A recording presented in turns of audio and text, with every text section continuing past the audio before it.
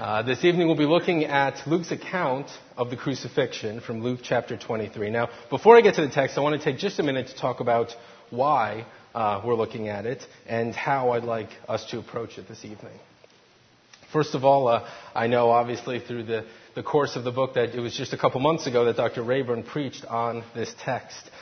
So I should acknowledge off the bat that I have no intention of producing a sermon that I'd like to be compared to his. That would not be in my favor. But rather, I'd like to draw out what I think is a secondary theme in the text. And I think I'll hopefully make clear why in just a moment. You may or may not know, but today in some parts of the church is a minor holiday of sorts. It's a somewhat recent holiday in the church year that's been invented, but it's an interesting day nonetheless. For a portion of the church, the Sunday before Advent is recognized as Christ the King Sunday. It's a Sunday where some churches choose to focus on the theme of Christ's kingship right before Advent, to look at his reign, at his rule, and to discuss those things. And at one point I was curious about this holiday, and I went and looked in the lectionary, a book that has biblical texts that it suggests for various days of the church year, and I was curious what passages it recommended. And in that book, there were sort of the usual suspects. There were discussions about Christ's reign, about his kingship, about his power, and then in the middle of all of those was this text, Luke 23, the account of the crucifixion. And it seemed odd to me until I went ahead and looked at the text and read through it and saw that the theme of kingship is shot throughout the text. That the question is throughout the text of whether Christ really is the king of this world or not. So as we look at Luke 23 verses 33 through 43, I want us to do two things. One is going to be looking for that theme of kingship. A second thing is, as we go through the narrative, to try to place yourself among the crowd. With all the things going on, there's the crowd that's looking on, that's trying to make out what is going on in this event. So as we read through that, please try to do those two things. With that said, let's read Luke 23, verses 33 through 43. And I would encourage you to listen carefully. This is God's word for us this evening. And when they came to the place that is called the Skull, there they crucified him, that is Jesus, and the criminals, one on his right and one on his left. And Jesus said, "Father, forgive them, for they do not know what they do." And they cast lots to divide his garments. And the people stood by watching. But the rulers scoffed at him, saying, "He saved others. Let him save himself if he is the Christ of God, his chosen one." The soldiers also mocked him, coming up and offering him sour wine and saying, "If you are the king of the Jews, save yourself." There was also an inscription over him, "This is the King of the Jews."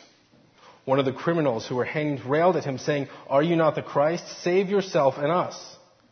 But the other rebuked him, saying, "Do you not fear God, since you are under the same sentence of condemnation? And we indeed justly, for we are receiving the due reward of our deeds. But this man has done nothing wrong." And he said, "Jesus, remember me when you come into your kingdom." And he said to him, "Truly I say to you, today you will be with me in paradise." Let's pray. Father, we pray that now as we come to your word, that you will give us eyes to see and ears to hear it for your glory and for our good. Amen. One thing you may have heard is that when future pastors go to seminary, they often find themselves in jobs they did not expect to be in. One case I know that we hear of here is often Dr. Rayburn's work in a mortuary. For me, I ended up spending most of my time in seminary also working in an assisted living home. I worked with a population of people who were suffering from various stages of dementia and spent a good deal of time working there. It was not a job I had gone to St. Louis looking for, but it ended up being a job I was very thankful that God placed me in. I want to talk this evening about one of the residents who I got to know in that time. I'll call her Edith. She is a real person, but that's not her real name. But Edith was a lifelong Christian. She was a faithful wife and faithful mother. And by the time I knew Edith, she was suffering from dementia. It progressed and soon got to the point where she wasn't really able to talk much. Another effect of its progression was that she suffered from anxiety, and often her arms would be shaking, her hands would be grabbing at things. She also eventually wasn't able to walk. She spent most of her time, all of her time really, either in a wheelchair or in bed. And as time went on even further, she started having trouble swallowing. which led to trouble eating and drinking, and she was very thin. And on top of all of this, Edith also suffered from chronic pain. And so oftentimes when you saw her, her face would be in a grimace from a combination of pain and anxiety. At one point when I knew her, Edith had trouble keeping her head down. For some reason, we weren't sure why she was always looking up. And so it was starting to cause problems, more problems for her throat. And so some of the caregivers were brainstorming about why she might be doing that and how we could encourage her to keep her head down. One caregiver had the idea of bringing in a baseball cap that maybe blocking her view above would keep her looking forward. And so a couple days later, when I was at work, one of the caregivers brought in a baseball cap for her. Now, I didn't see the baseball cap at first. I was working. I was going about whatever task they had given me that day. And as I turned the corner, I walked into the dining room, and sitting there alone at a table was Edith. There she was in her chair, small and thin, her legs unable to walk, her mind unable to converse, and a pained grimace on her face. And on her head there was a hat, a baseball cap, that read in large letters, "God is good all the time." Now, I don't know why the caregiver gave her that particular baseball cap. I kind of suspect that she just had it and didn't really want it. But a look at the woman underneath the hat seemed to scream in that moment that the words on the hat were a lie. I, for one, couldn't really take it. After it was clear that it wasn't helping her at all to keep her head down, I took the baseball cap off of her. I put it away in her room. What the hat did was it brought out a tension that was already there. Edith was a lifelong Christian. She had trusted in Christ. She had striven to live faithfully. And now she was suffering terribly in her old age. Seeing her in that hat forced the issue, and that looking at her situation, it appeared that Christ was not the king of this world. What I want to talk about tonight, what I want to think about tonight, is what I think is the reality that often as we go through life, as we look around ourselves, it often appears that Christ is not the king of this world. And I think Luke brings out that same issue in our text tonight. Here we see Jesus stripped and tortured and mocked, and it looks like he's not actually the king of this world.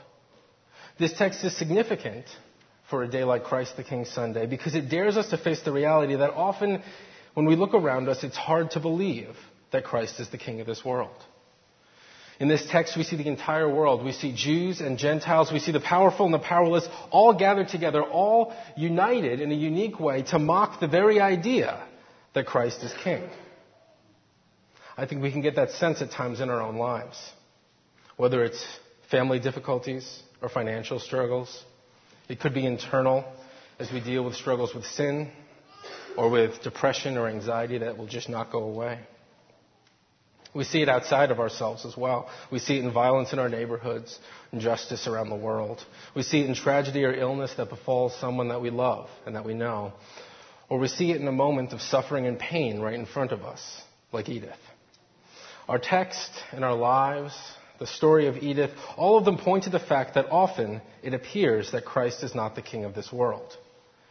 In response to that appearance, Luke gives us this text and he tells us that we must trust Christ as our king. Now, it might seem hard to see where that's coming from in this text or how Luke is going to get there, but I believe he does get there. And so let's let him lead us through that. I want to look at two things in our text tonight. The first is that it often appears that this world is defeating Christ. And the second is that in truth, it is Christ who's conquering this world.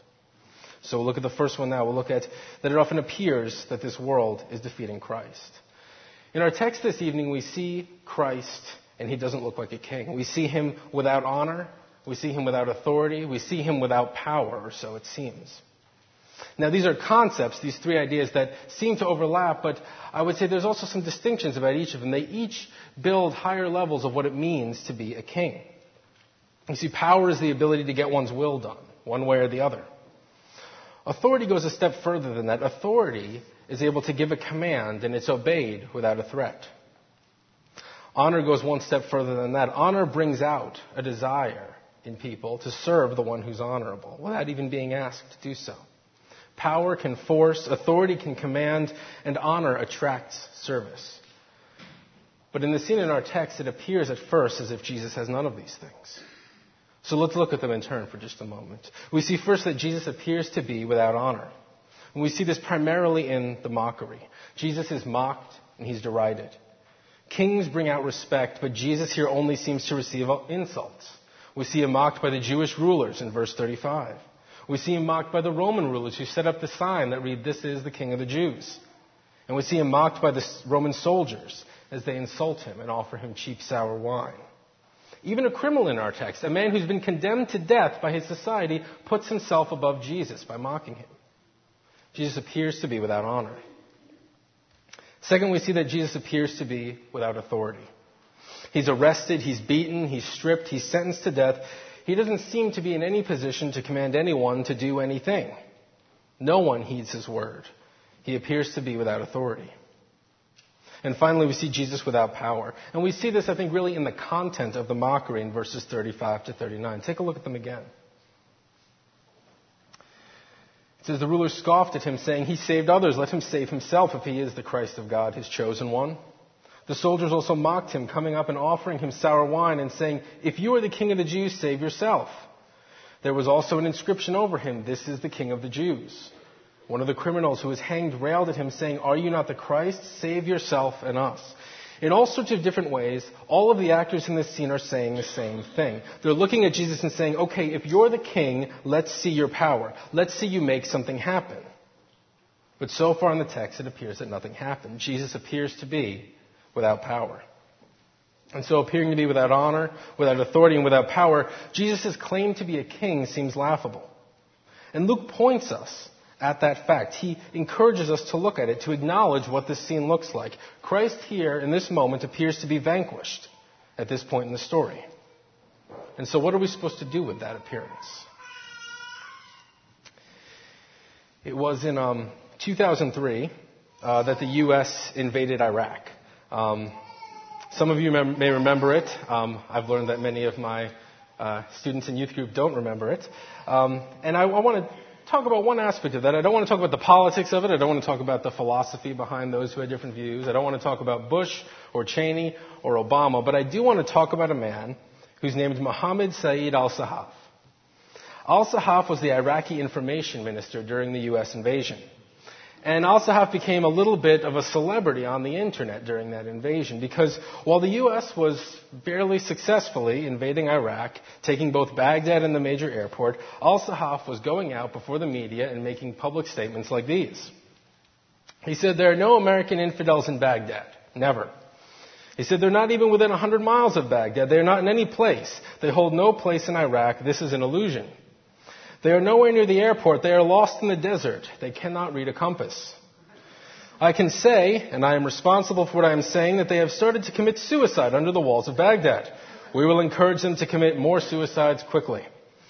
They are not in Baghdad. They are not in control of the airport. I tell you this, it is a lie. They lie. It is a Hollywood movie." And finally, "Their infidels are committing suicide by the hundreds on the gates of Baghdad. Be assured, Baghdad is safe, protected." And of course, those of us who were watching knew that Baghdad was not safe. It was not protected. It was falling at that very moment. The reason I bring that up is that what I want to point out is that in claiming that there was no real military threat from the U.S., al-Sahaf was not actually exhibiting faith in the Iraqi military. He was actually showing a lack of faith.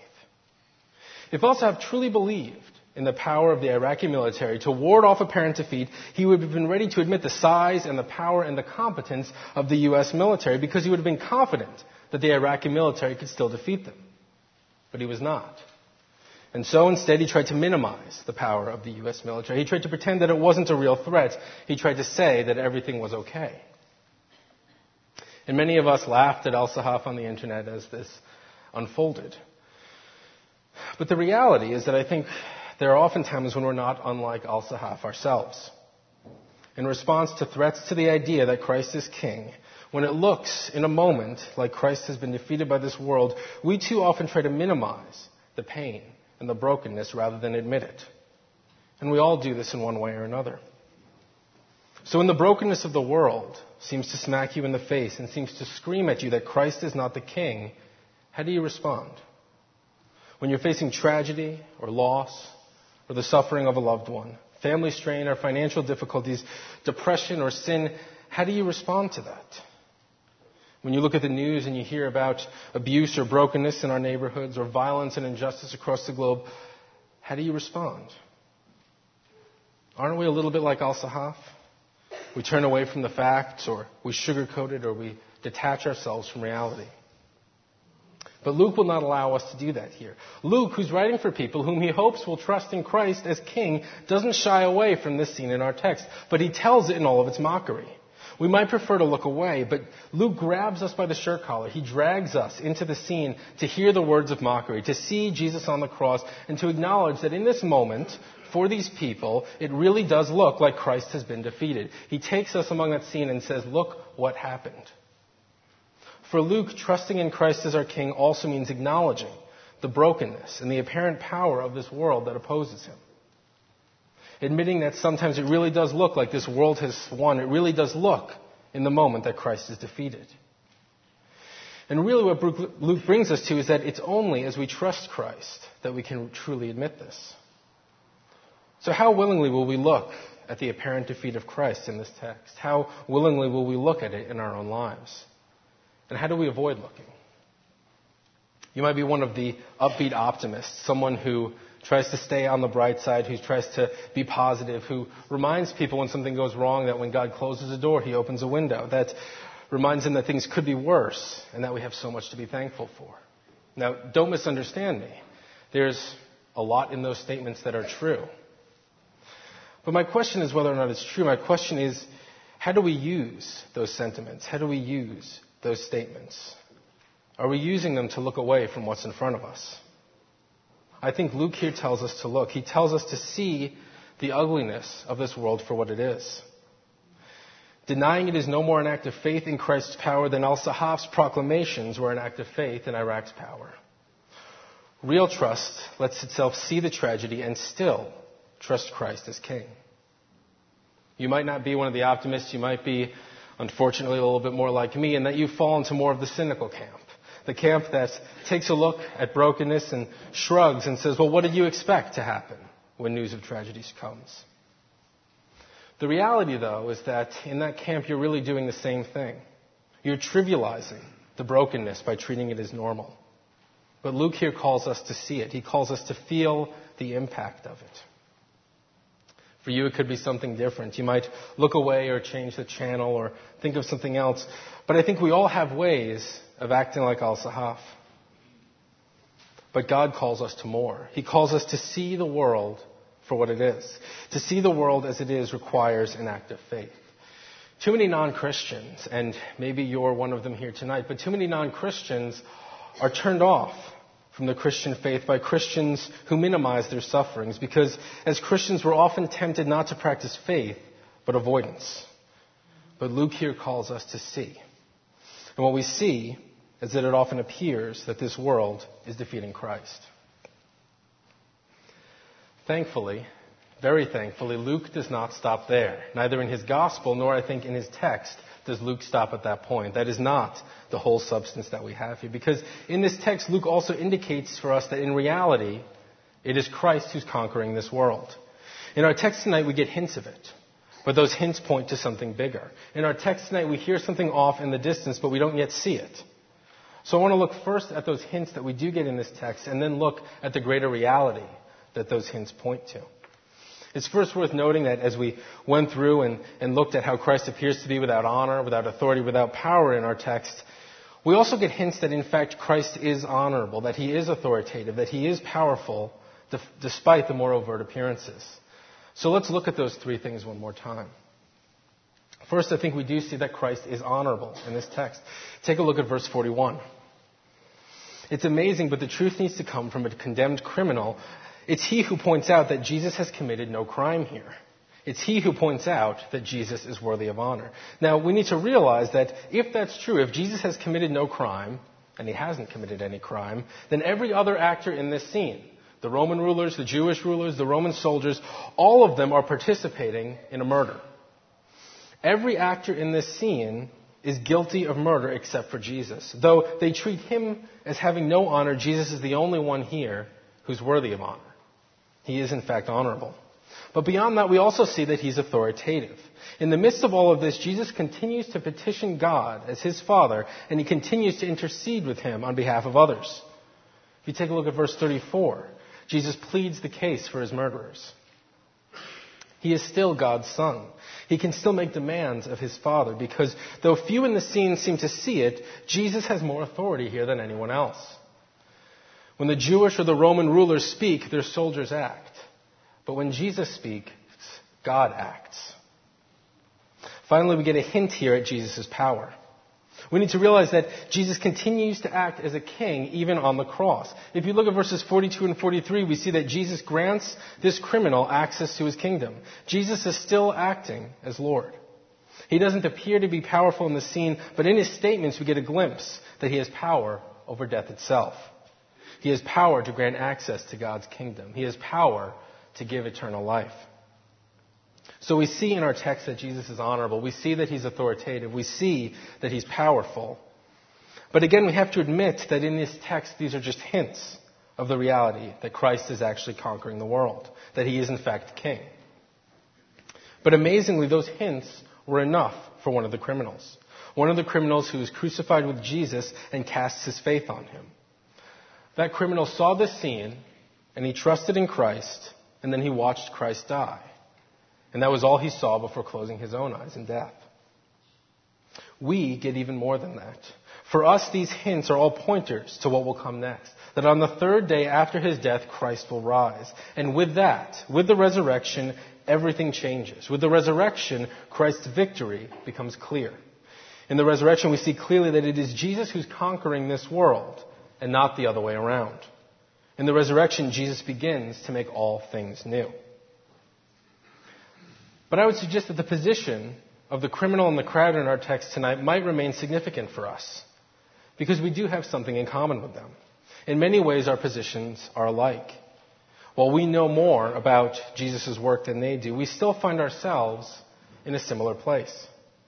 As they received hints of Christ's future resurrection in the midst of his suffering, so we receive hints of Christ's future work to make all things new in the midst of the brokenness of this life. As they saw the apparent defeat of Christ on the cross, but were called to believe in his kingship and in his future resurrection, so we often see the apparent defeat of Christ in this world, but we're called to believe in his kingship and his future renewal of all things. Like the criminal, we too must trust the promise of Christ and the hints of what is to come. And we too will likely close our eyes in death before seeing the substance of it. One of my favorite movies is O Brother, Where Art Thou? If you haven't seen it, I would recommend it, although I'm about to give you a huge spoiler, so I apologize. But it's been out for over a decade, so it's not really my fault. There's one scene towards the end of the movie that's particularly powerful. In the movie, there are three men, Everett, Delmar, and Pete, who have all broken out of prison. And they're trying to get to a valley to retrieve something of great value before that valley was flooded by a reworking of the waterways by the Public Works Department. And they're being chased all the while by a particularly ruthless man and some of his followers.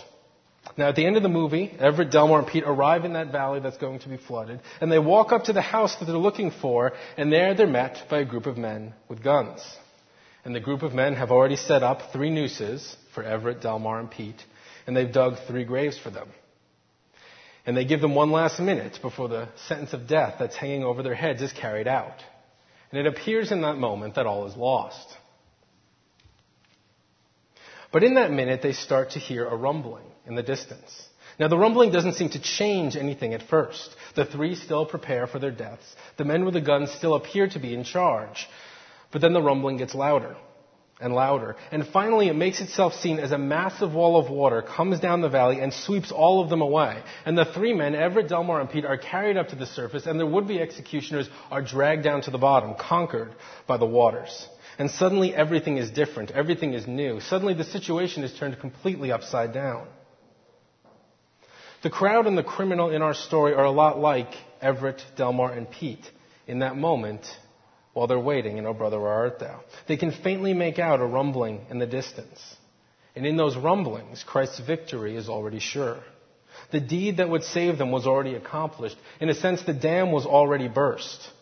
But they did not yet see the act carried out to the end. Everything still looked the same, though the sounds of change and upheaval were beginning to be audible in the distance. And we too find ourselves in the same situation. We hear the rumblings of Christ's conquering work as king. We sense that something is off in the distance, but we do not yet see it. With our eyes, it often appears that nothing has changed. But with our ears, we know that the world will soon be turned upside down. And in fact, Christ at his return will do just that. He will implement his kingship, and his rule will be clearly seen by all. It means that in the face of personal tragedy, which might seem to make no sense in this life, we can still know that one day all will be made right. It means that in our struggles with personal sin or brokenness, we can know that we will one day be made whole. It means that though brokenness may seem to rule our family or our workplace or our finances, Christ will one day bring peace. It means that when we see the death or the abuse of the innocent, we can cling to the reality that one day Christ will wipe away every tear from his people's eyes, and he will make all things new, and justice really will roll down like rivers. It means that in the midst of a broken and often incomprehensible world, we must trust Christ, that he is in fact the conquering king. Christ does not promise for us that the brokenness and death we face now will make sense to us in this life. But he does promise that he has, and he is, and he will conquer it. He does promise that all things will be made new. And when the brokenness and death of this life makes no sense, when it appears to be irredeemable, when by the view that we have now, it appears that Christ is not the king, then sometimes that distant roar and that future promise of the kingdom to come is all we have to hold on to. And we must trust him and cling to Christ, that he is our conquering king. For many days after I saw her in the hat, I continued to go to work. I continued to see Edith. And in that time, Edith never got up and walked to me and greeted me when I saw her. She never said hello. She never asked me how my day was. She never smiled at me. She never seemed to know who I was, though I was there with her day after day. Day after day, it continued to look like this world had defeated Christ in her life, that he in fact was not king. But even there were rumblings. There was, of course, the fountainhead, which was the resurrection of Christ himself 2,000 years earlier. There was her lifelong faith in Christ. There were her family and various caregivers, myself included, who tried to care for her and comfort her, who tried to love her sacrificially, who acted, whether intentionally or unintentionally, as the hands and feet of Christ, bringing her comfort. But those things were just rumblings in the distance. Edith didn't get better. She continued to deteriorate over the following months, and eventually she closed her eyes in death.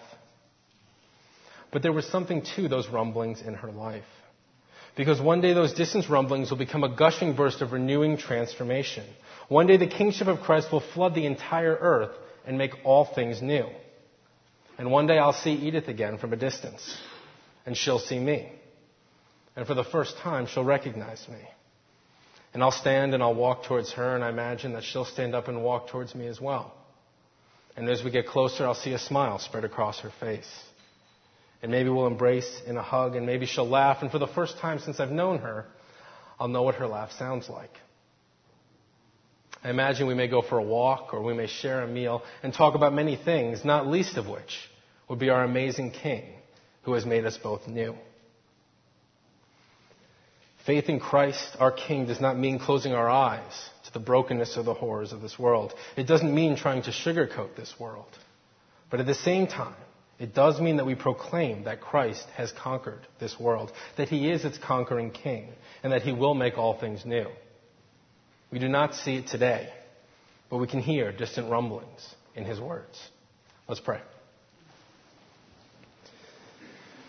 Christ, we do indeed thank you that you are a conquering king. We thank you that you are our king, and that you will make all things new. Lord, we do not see it often day to day. Help us to trust your word and trust your promise that you are our king and that you will bring wholeness to all of us. We pray this in Christ's name. Amen.